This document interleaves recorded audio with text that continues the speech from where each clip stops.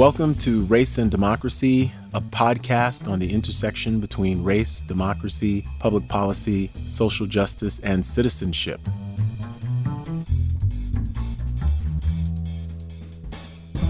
Welcome to Race and Democracy. We have an extra special guest today, my friend and brother, Dr. Ricky Jones, who is professor and chair of the Department of Pan-African Studies at the University of Louisville, and who is a political scientist, Black Studies scholar, author of many books, including What's Wrong with Obama Mania, Black America, Black Leadership, and the Death of Political Imagination. Dr. Jones, welcome to Race and Democracy. Thanks, man. It's always good to hang out with you, brother. I mean, always good to hang out with you. I've got to admit, Ricky was one of the prescient scholars and people about the contradictions of Barack Obama in the 2007-2008 period, including both with this book, What's Wrong with Obama Mania, but in his presentations, radio interviews, in public lectures, where it's not that he castigated Barack Obama, but he was very, very critically conscious of what kind of contradictions and limits a black president might have because of structures of neoliberalism that went beyond Barack Obama and that went beyond sort of the moral hopes and moral imagination and dreams of black people. So I want to say that from the outset. Oh, well, that's nice of you, man. And I love you too much. I love you too much to tell you I told you so. But yeah, but there were structural analyses there. But also, for me, it was a look at what type of brother Barack was and is. And, we were in that moment, 2007, 2008, where, there was almost worship of Barack. And there is a difference, and I have to say this again, I've been saying it, for the last 10, 11 years. There's a difference between Barack Obama and Obama Mania. I remember when this book first came out, and we were together. I'll never forget it. We were in Birmingham together. And a woman came up during the book signing, and she picked the book up and says to me, What's wrong with Obama Mania, huh? And I said, yes, ma'am. And she said, well, I can tell you what's wrong with Obama Mania.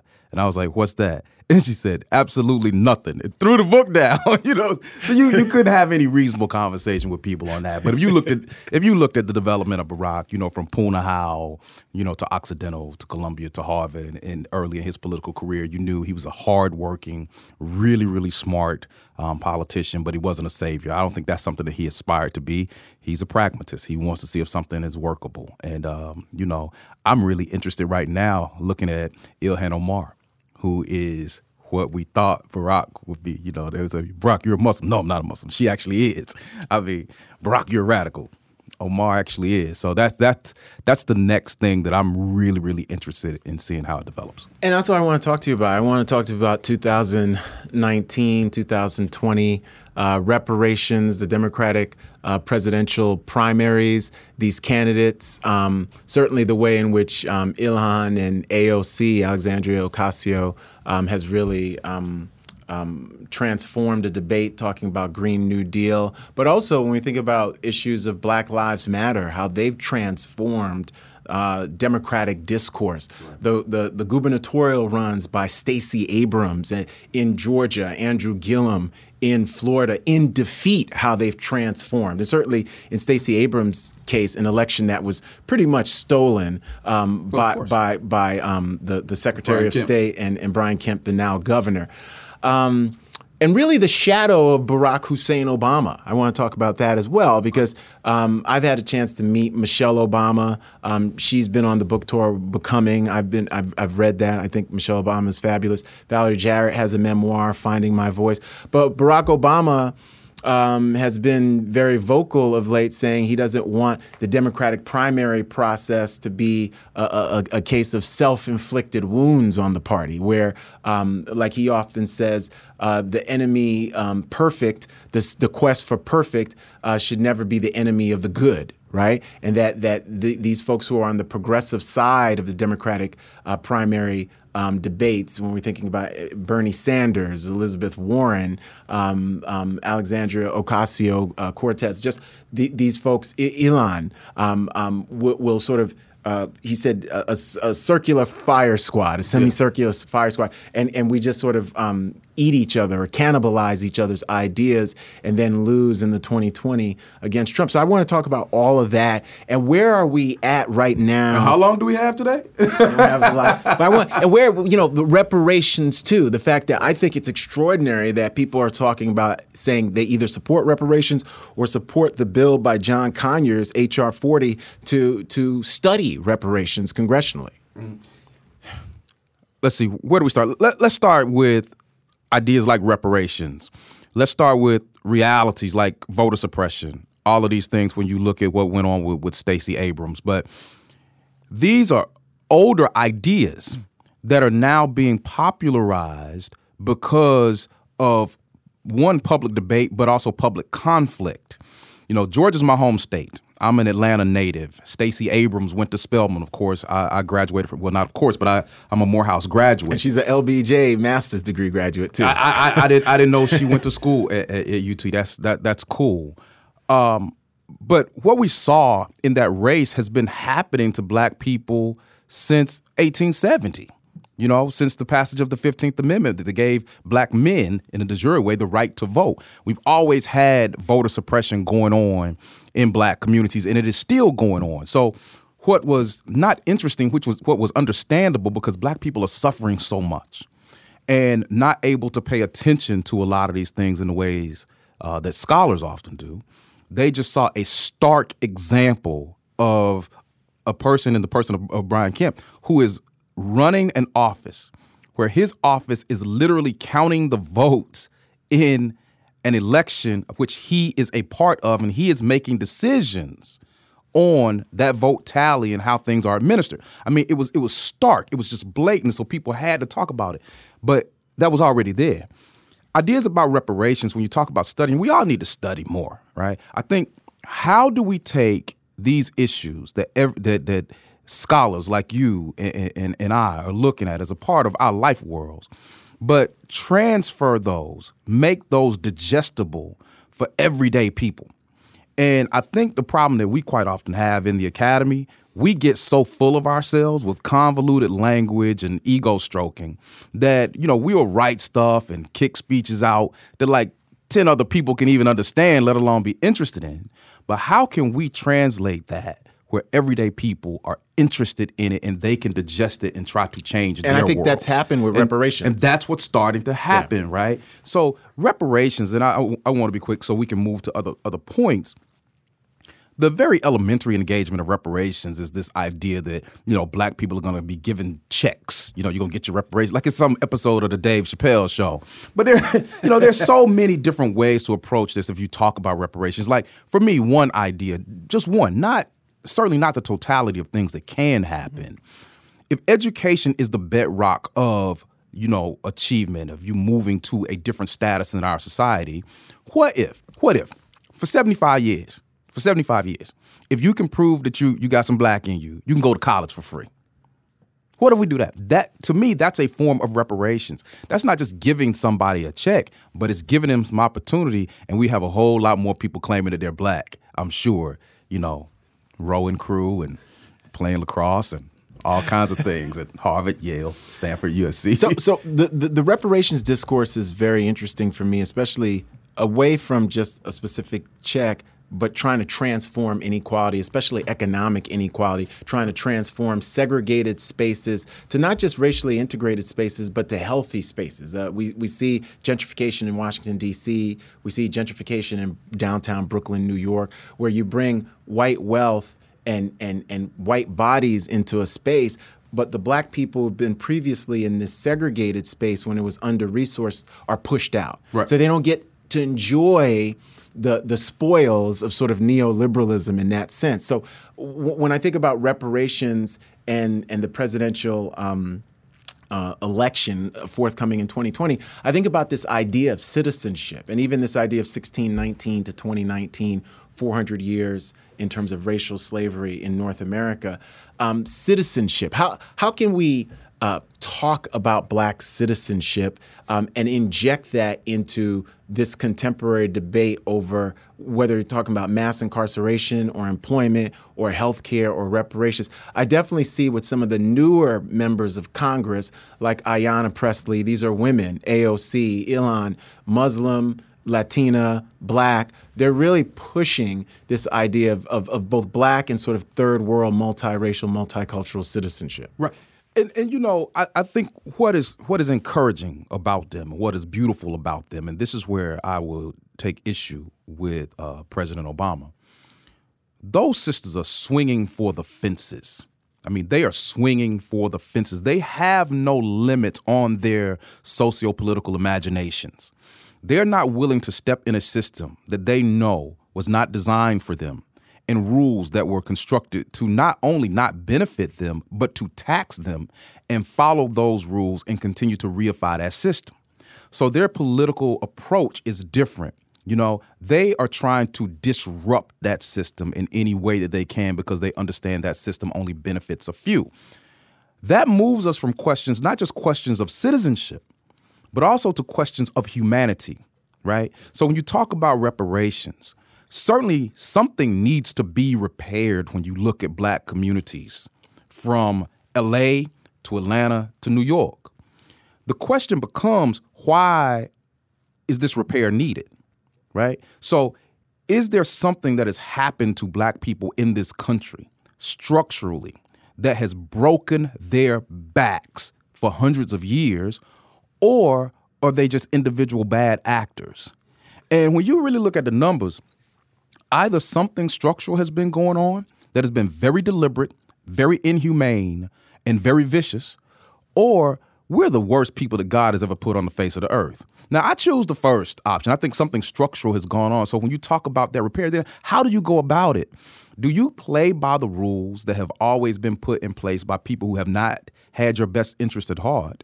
Or do you try to change that game? So I don't necessarily think that progressive thinkers are lining themselves up in a circular firing squad and blowing each other out of the water.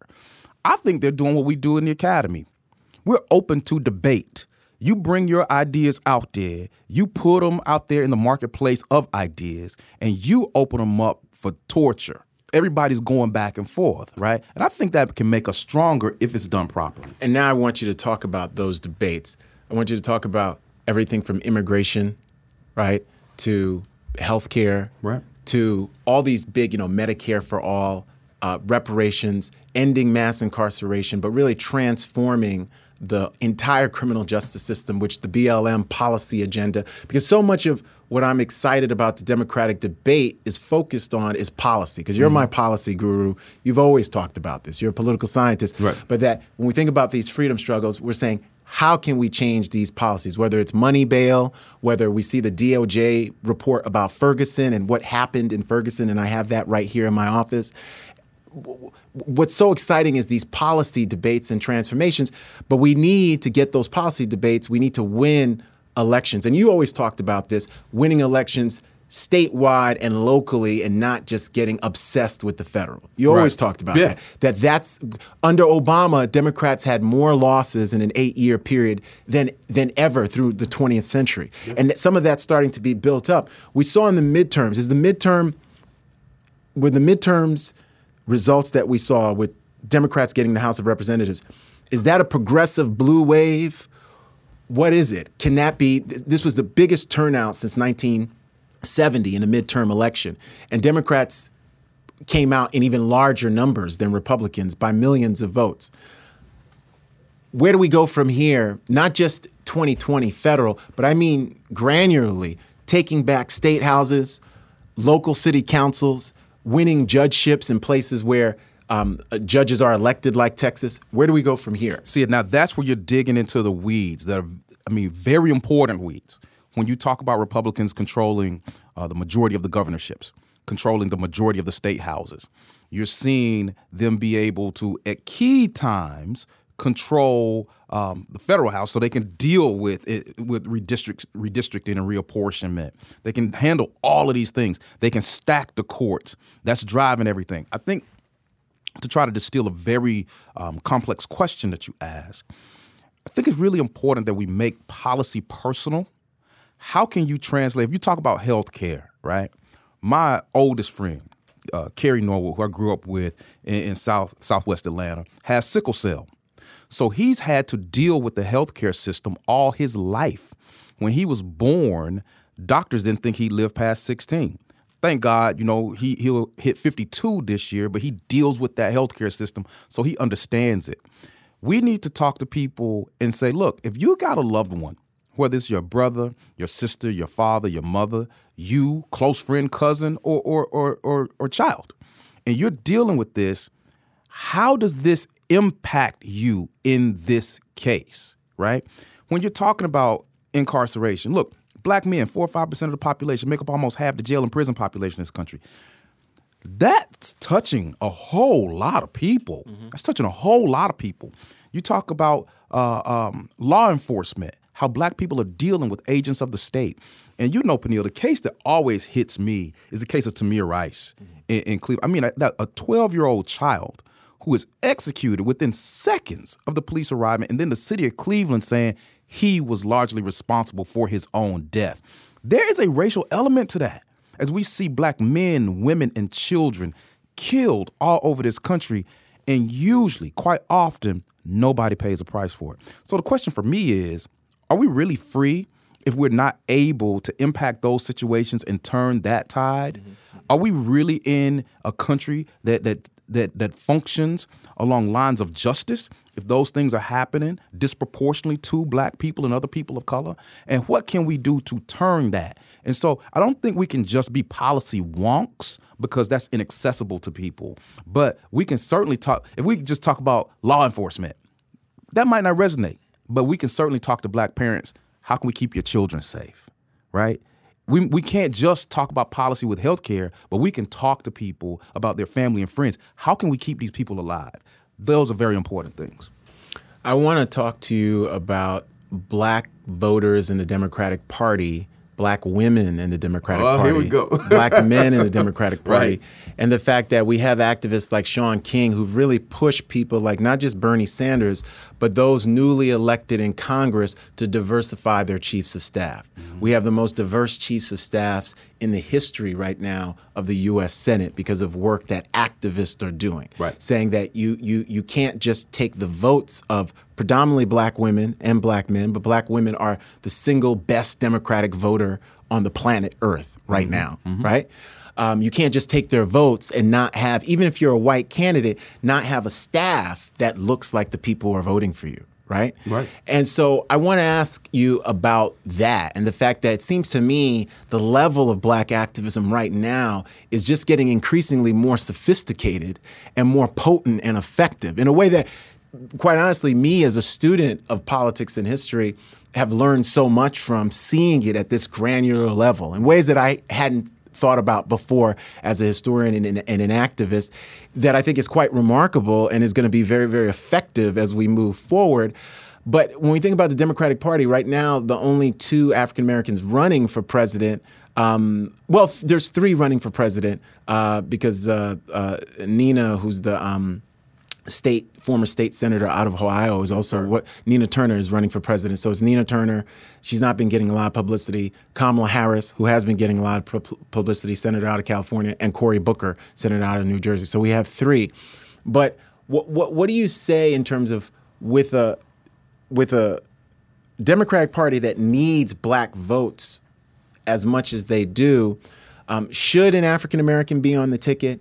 If an African American is not on a ticket, what does the party owe black people? Because we know if the party is elected in 2020, black people are going to be a huge part. Just like we see Doug Jones. Black women voted for Doug Jones in the special election in Alabama at a 98% clip. 98%. So what are we owed if we do wake up January 20th, 2021, and there's not only a Democratic president, but a Democratic president who can pass laws, Senate, House of Representatives? What's the black agenda have to look like? Right. Okay. There are a few things here, and these are important conversations. Like you talk about the Democratic turnout in the recent midterms.